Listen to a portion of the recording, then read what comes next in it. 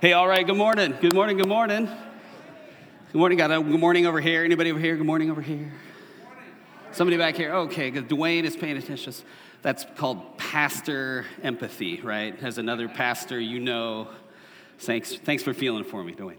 Well, hey, again, my name is Doug. If we haven't met, I'm one of the pastors here.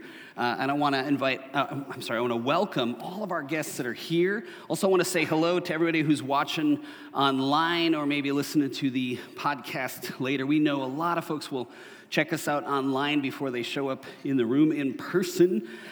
So we look forward to seeing you here soon if you're on the podcast or online. Now, here at Hope, everything we do is guided by the mission that Jesus gave to every church, and we sum it up.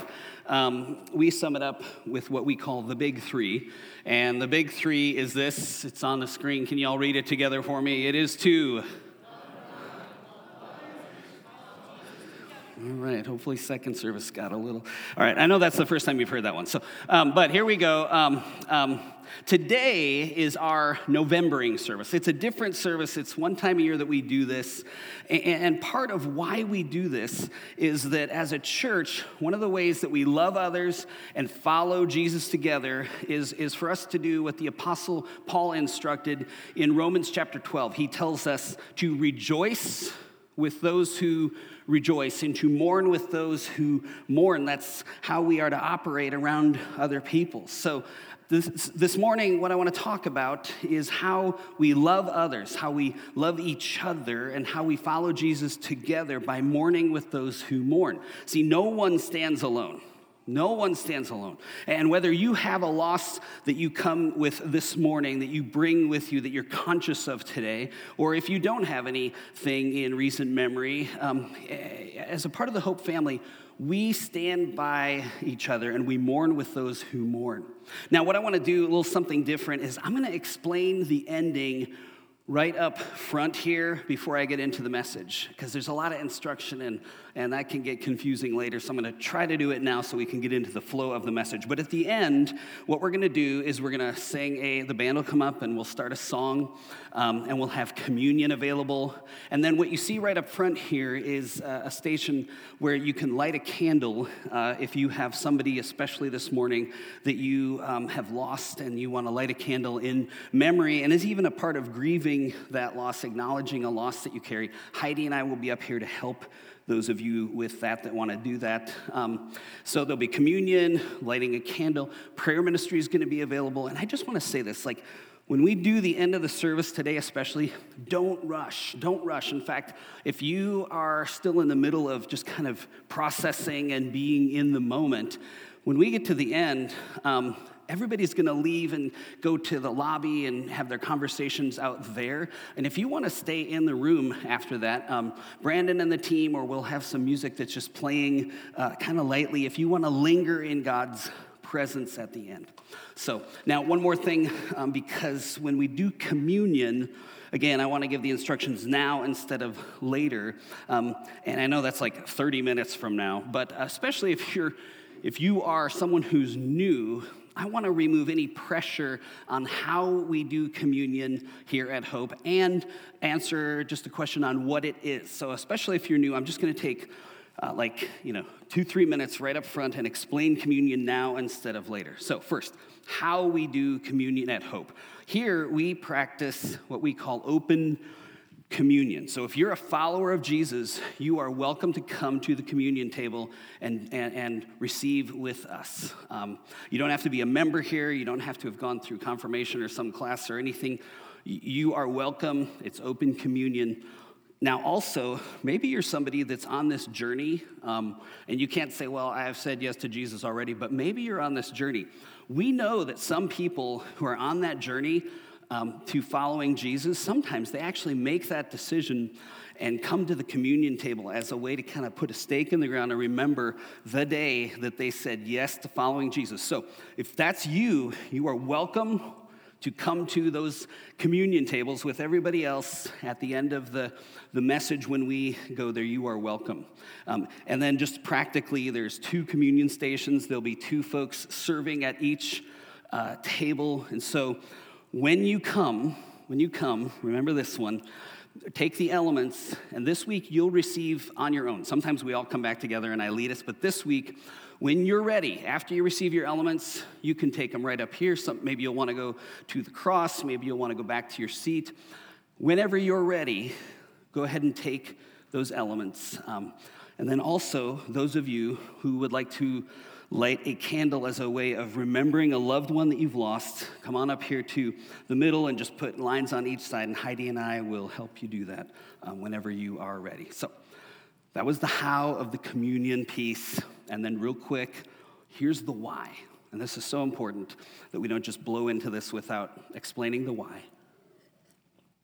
In a nutshell, the why of communion is we receive the juice and the cracker. It's the representative of the body and the blood of Jesus. We receive that as a way of remembering the sacrifice Jesus made when he willingly went to the cross and gave his life for your sin and for mine. And so the bread and the cup, they remind us that the real presence of the body and blood of Jesus, who is here right now, you guys, he's here with us right now. He's here and he wants to offer freedom and healing. And here's how the Bible describes communion. 1 Corinthians 11 says, the Lord Jesus, on the night he was betrayed, took bread, and when he had given thanks, he broke it and said, this is my body, which is for you. Do this in remembrance of me. In the same way, after supper, he took the cup, saying, this cup is the new covenant, which is a word for promise, the new covenant in my blood. Luke adds, which is poured out for the forgiveness of the sins of many. So do this whenever you drink it in remembrance of me. So that's a big part of the why of communion, when we come to remember the sacrifice that Jesus made when he gave his life on the cross. So one more thing, and then we're going to get to the message here. The reason I gave us that big preview right here of the ending is that I already know that the Spirit of God is already working. And so when we get to the end, I don't want to stop and give a bunch of instructions then, so that's why we gave them now. So again, there'll be a lot going on. It's a very interactive ending of the service today. You'll be invited to sing, to receive communion, to light a candle, to receive prayer. You can do any of it. You can do all of it. It's up to you to make those choices when we get there, okay? Okay, I can explain all of it again if we got lost. Just kidding. All right, let's pray and then get into the message. Simply, Holy Spirit, I pray. Holy Spirit, come. We know you are already here, but Holy Spirit, would you come in a way that we can sense your presence? And for those who grieve this morning, would you show up as the comforter? Your word says that you are the comforter. Would you come with your comfort? Holy Spirit, come. Amen. Amen. Okay, well, here's how I want to start. I want to start by framing how the world used to look at, and some of the world still sees, deities and gods. And in ancient times, ancient cultures, it was very common for people to worship many gods. And people lived in fear of upsetting the gods, so they constantly tried to appease these gods that they worshiped. And because if you didn't worship the god of the storms, then storms might decimate your homes. And if you didn't sacrifice to the god of agriculture, then surely you would have a poor harvest. And if you didn't pray to the god of the sun, then the sun might not rise or might not shine on you. See, they believed that the gods were very temperamental, and the last thing you wanted to do was to upset the gods. People were very afraid of the gods, and the gods didn't care too much for humans either. In fact, it was seen by people that wrote about these mythologies, it was seen as a weakness in a god if that particular god cared for people. One example is a myth that tells how Prometheus, he was a god who felt sorry for humans and gave humanity the gift of fire, but the chief god, Zeus, was furious. So as a punishment for helping out the humans, Zeus ordered Prometheus chained to a rock and sent an eagle to peck at his intestines for 1,000 years for caring about humans. So, ancient gods were indifferent. You can take that off the screen. That's really fun to look at. But they were indifferent to human suffering, right? And here's how it worked. The thought was, you better stay on the good side, because if anything bad happened to you, you must have done something to upset those gods. So, of course, you probably deserved it. And most people believe that the best you could do was to hope and stay out of the way of the gods so you could avoid their wrath, you could avoid being punished. That was through most of the ancient world, but there was an odd little group of people who worshiped one God, Yahweh. And this God, Yahweh, actually had some care and compassion for humans. And even though the people of God, the Jewish people, knew that, many of them were still kind of unclear about what kind of God Yahweh is. What kind of God is God? And so to make the answer to that question clear, God sends Jesus to show us. And the writer of Hebrews explains that Jesus is the ultimate high priest who reconciles us to God. But Jesus wasn't a high priest who just represented us to God as a detached kind of high priest in a formal setting. Jesus actually became one of us. He gets us. Hebrews 4:15 says, Hebrews 4, there it is. So, for we do not have a high priest who is unable to empathize with our weaknesses. But we have one who has been tempted in every way, just as we are, and yet he did not sin. So let us approach God's throne of grace with confidence, so that we may receive mercy and find grace to help us in our time of need. See, the writer is telling us that Jesus came as a human being. He lived the full human experience. He knows what it's like to experience both joy and sorrow. Jesus knows what it's like to feel despair, grief, anger, sadness. Jesus knows what it's like to weep. God is a God who actually weeps. He's not a God who is indifferent, but is the God who has compassion on humankind and on human suffering. And that is why verse 16 says we are encouraged to come to God, to God's throne. We come as we are. We come to the throne of grace with confidence is the word, so that when we are in need, including when we feel lost or afraid or sad, when we are in need, we can receive the mercy and the grace of God because Jesus gets us. He chose to go through all the things that people experience, showing us that we matter to God, that God is not indifferent. He's not detached from what breaks our hearts. And this week in preparing for our Novembering service, the place my attention was just drawn back to was a single verse and the story attached to this single verse. And it's a story that puts on display the heart of Jesus, the heart Jesus has for us. It's a story that reminds us that he felt what we feel. And when tragedy strikes, he can relate and empathize. It's actually the shortest verse in the Bible. Anybody know this verse? There we go. What is it again? Yes, Jesus wept. It's the shortest verse in the Bible. So what I want to do, though, is I want to look at the story that leads up to this famous verse in John 11. And what I want to do first, because it's a lot of reading, so I'm going to kind of summarize in chunks as we go, and then we'll get to the kind of the payoff at the end.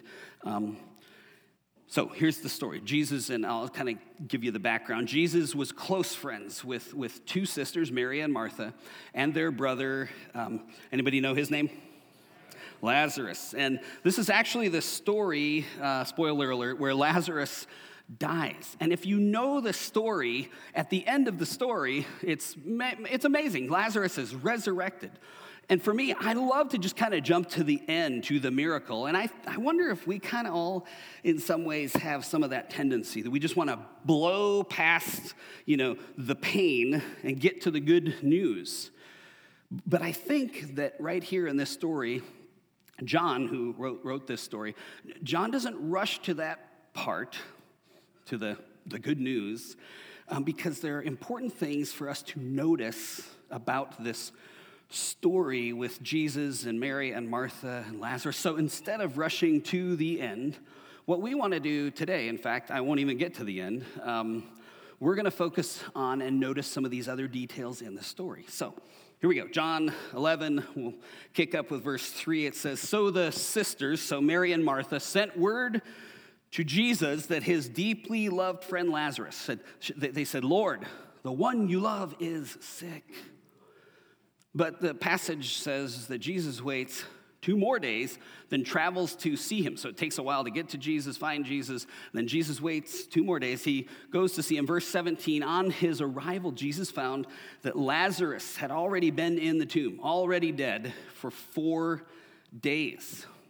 Now, this is what Jesus walks into. In ancient Jewish culture, mourning someone who has died is spread over a long period of time. And so there were many, many folks, the text says, that came from all over the place to mourn with Mary and Martha over the loss of their brother Lazarus.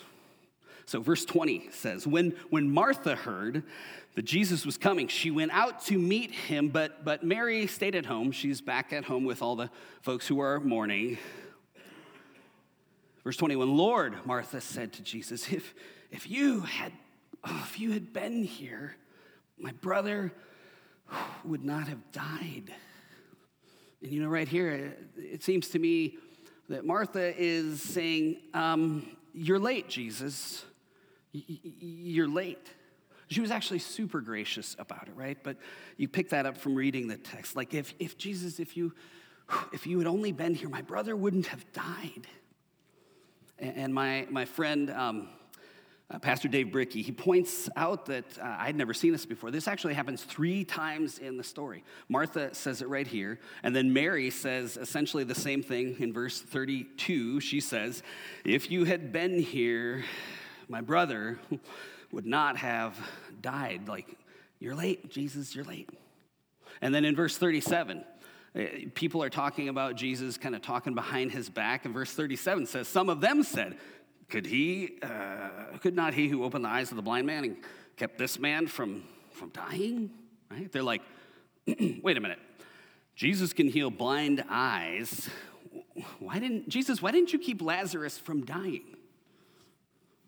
Have you ever had a conversation with God like that before? You ever had something similar, Jesus, I know you can do anything, so where were you? Like, you're late. Jesus, you're late. In preparing this message, had to stop and wonder my answer to that question, and it made me think of times where people that I really trusted suddenly turned on me, people who were close to me, who hurt me in a way I'd never experienced before. I never even expected it was possible. And I can think of one particular time, one of the first times that happened in a church setting, and it just felt like the rug on my life got yanked. It felt like I was in free fall.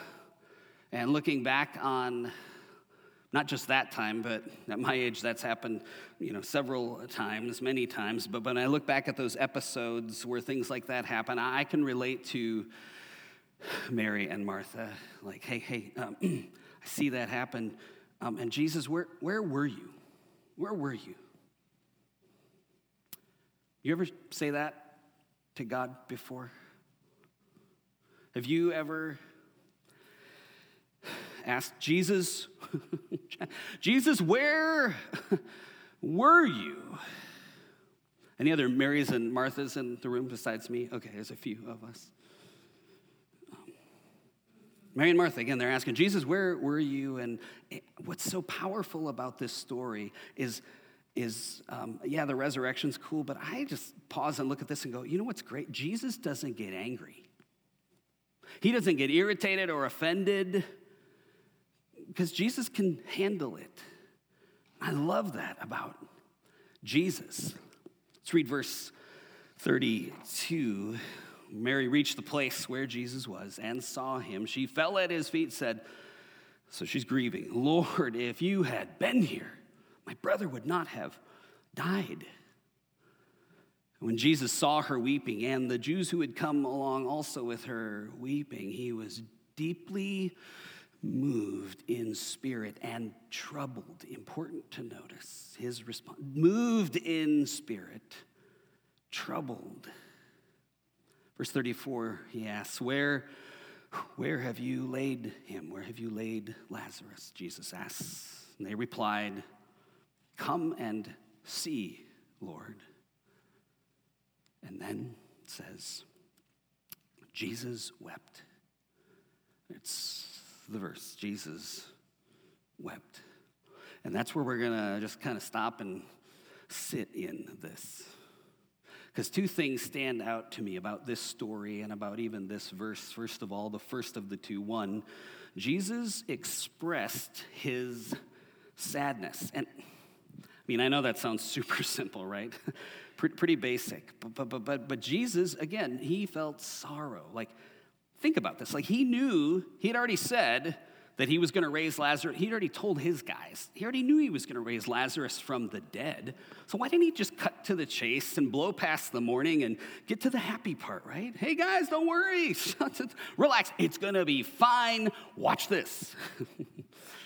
But Jesus doesn't cut short the grieving process with quick answers, with solutions. No.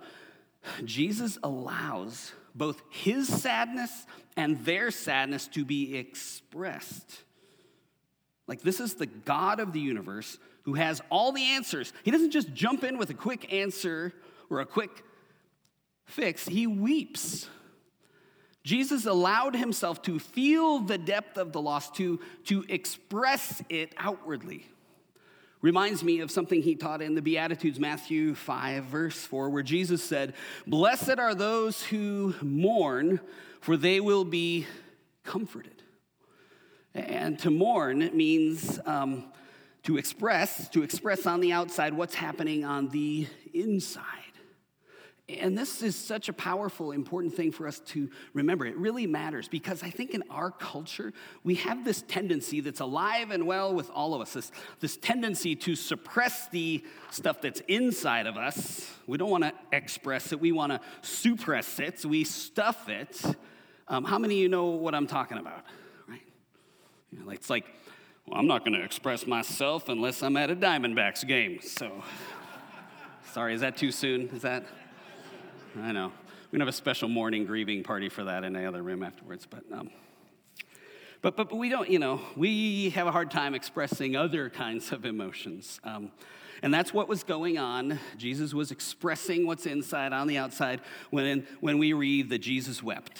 Jesus wept. He took what was inside and expressed it outside where he was deeply moved and grieved. And I just think if Jesus actually needed comfort, don't all of us? Like, raise your hand if you need a little comfort now and then in one way or another. Yeah, right. Some of us are like, no, I don't need to feel my feelings. I'm a man. I'm stoic.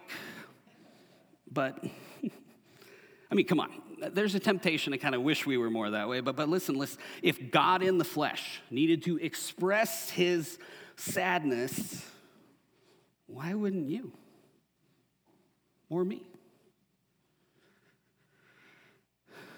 So, two things again. One, in this story, two things are raised. One, Jesus expressed his sadness. That was the first one. And the second one is this. We see that Jesus is not in a hurry. He's not in a hurry. Now, if you pull back and look at kind of the broader context around when this episode happens, we can kind of pinpoint that before Jesus goes to see Lazarus, he's actually on a very important journey. His final trip, anybody know, he's going to Jerusalem. Anybody know why he's making that trip to Jerusalem? Yeah, he's gonna give himself up to willingly die on the cross as the sacrifice for the sins of every human being. It's kind of a big deal, right? He's on an important mission, the most important mission, right, in the history of the world. But like our friend Jeremy reminded us in his message a couple of weeks ago, Jesus is never too busy. Jesus is interruptible. He's never too busy. See, as Jesus is moving toward his ultimate purpose in Jerusalem, and we'll actually see when we get to this, when we go back to our Luke series in Luke chapter 9, it says that Jesus set his face to go to Jerusalem. And when it says he set his face to go to Jerusalem, the word there means intense focus, intense focus. So in the middle of his intense focus to go to Jerusalem, what causes Jesus to slow down? What's the one thing that causes Jesus to pause in the middle of his intense focused journey to Jerusalem? Human suffering. Human suffering. He slows down. Like the writer of Hebrews says, he empathizes with our suffering, our weakness. Even though he's about to engage in the biggest battle in the history of the human race to ransom us from sin and evil and death, and yet Jesus, even on that mission, is interruptible. He slows down. He's not too busy. He's moved by human suffering. See, I think that some of us, if we get honest, we have to admit that we kind of think, maybe we actually believe this lie, that Jesus is very similar to those ancient gods, the old-time gods, that Jesus, we think, maybe, Jesus is indifferent, or he's too busy, or that our suffering doesn't actually matter, or we think that God is the one who inflicted the suffering we're experiencing, or that God caused that loss, God caused that death, or maybe that we deserved it. And can I just tell you, those things are lies. None of those things are true. Some of you, I know this, some of you think that God is really just kind of too busy for you. So I just want to call that one out as a lie.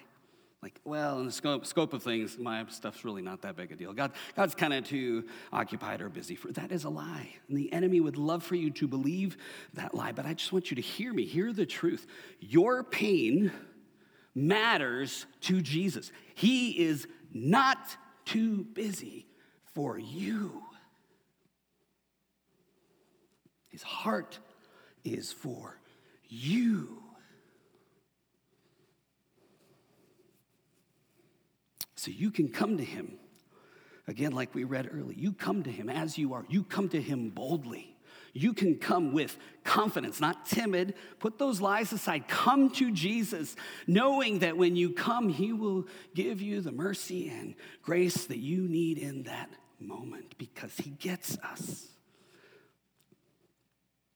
And he is here right now. Jesus is present with us right now.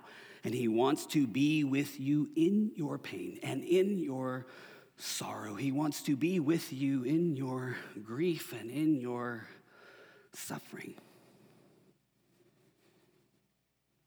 And that's why we do this Novembering service. Because friends, whether it's recently that you've lost someone, or maybe lost someone long ago, the holiday season, and other significant kind of calendar dates, they're just often when that pain resurfaces, or maybe for some it's just for the first time. And in just a bit, when we move towards communion and our candle lighting ceremony, I want you to stop before we go there, to stop and just remember what it is that you might need to remember this morning.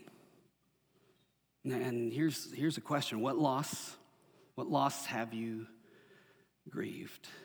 Or do you still need to grieve? Or maybe what loss are you still grieving? See, many of us have losses that are years, even decades old. And maybe you have faced and grieved and mourned some of those losses, but maybe you've never truly mourned that loss even years later. Or maybe even though you've mourned that loss, you still have to acknowledge there is still an ache where you still feel that loss deeply. You come to Jesus as you are. Bring that with you. Or maybe your loss is more recent. Maybe this is the first or one of the first Thanksgivings or Christmases or holiday seasons without that someone, that loved one, and you can hardly imagine what this season's going to be like. Friends, this morning is a moment, an invitation to bring your grief before Jesus, to be willing to just take that step and to ask Jesus to meet you in your loss. I also think of, for some of us, maybe your loss has even gone unnoticed. Maybe the people around you don't even know, or they don't know what to do, like if you've had a pregnancy loss. Or one of your kids has had a pregnancy loss, and there's this silent grief that's so common to carry, where even some of your closest people, the ones right around you, might not know you're carrying that. And this is a moment for you too. This is an invitation to be willing to take a step, to acknowledge that thing, that loss, whatever it is, and ask Jesus to meet you in your loss.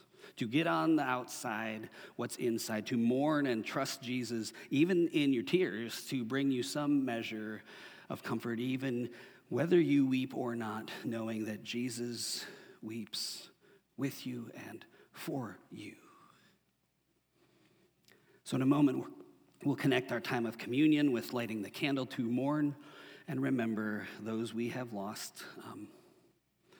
And in just a few minutes, we'll come to the communion table, and we'll do that. We'll do that in remembrance of Jesus. We will partake in the real presence of Jesus, that Jesus is right here with us now. But before we come to the communion table and the candles, I do believe, yesterday as I was preparing, I do believe that God wants to speak to some of us, to minister to some of our hearts first before we even move. So just want to stop, slow down right now, and invite you to open your heart. Just open your heart right now.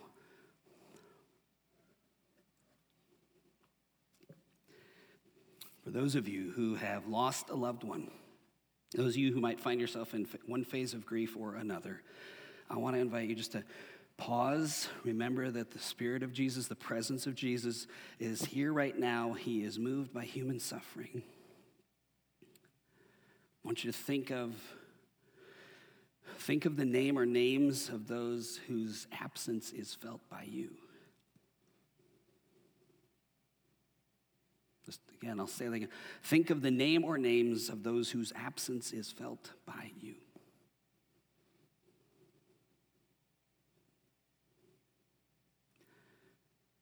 And now with that name or those names in your mind, I invite you to picture Jesus standing next to them with his arm around them. Just use your God-given imagination as we ask the Holy Spirit to give you a glimpse as you just try to picture Jesus next to your loved one. And maybe you think you can't picture it, so what do you think it would look like with Jesus next to your loved one? Just picture that.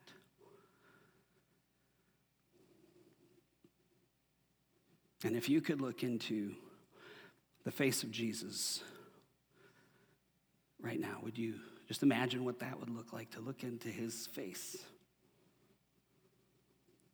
What would you see? What do you think you would see in his eyes?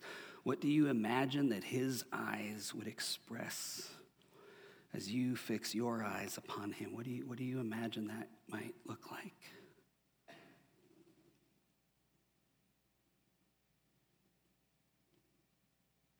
And what do you imagine? What do you imagine his heart is towards you?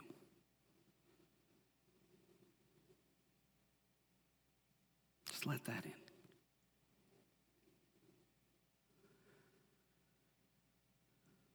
So worship team comes. And as our communion servers take their places, I want to read something that I sensed God speaking to a number of us, especially those of us who are carrying grief today. Even as we experience the presence, the real presence of Jesus that's here with us right now. Let me read. this. The tears you've cried in private and the prayers and grief you poured out, even when everything inside you felt like it was dying, have become priceless gifts to Jesus. Even when you pray confused or angry prayers, he receives those gifts that honor him. Those are gifts that honor him. They are prayers that demonstrate your deepest trust in his ability to handle every part of your heart with love and care. He cherishes you. He loves you. Jesus mourns with you. And though the enemy has tried to use heartache to break you, Jesus wants to restore and redeem every single thing the enemy and this fallen world has stolen from you. As you trust Jesus in your grief, he longs not only to heal your wounded heart, but as he restores you, he wants to give you a portion of his own heart. And so as you begin or you continue to invite Jesus into your greatest pain, you'll take a step that can lead you to experience a comfort unlike anything you've ever known. Friends, it's time, if you've not yet begun, it's time for your freedom to begin. See, you are loved and not alone. He's with you in your pain and your loss. And again, with the question on the screen, as we come to the table and to the candles, what loss have you grieved, or do you still need to grieve, or are you still grieving? Will you bring that with you to the table this morning? And remember that Jesus is with you. The band's going to lead us in a song. And then when you are ready, you can stand from where you are and move toward the communion tables, and the candle lighting will be here waiting for you and with you. And again, we pray now, Holy Spirit, come. Holy Spirit, come.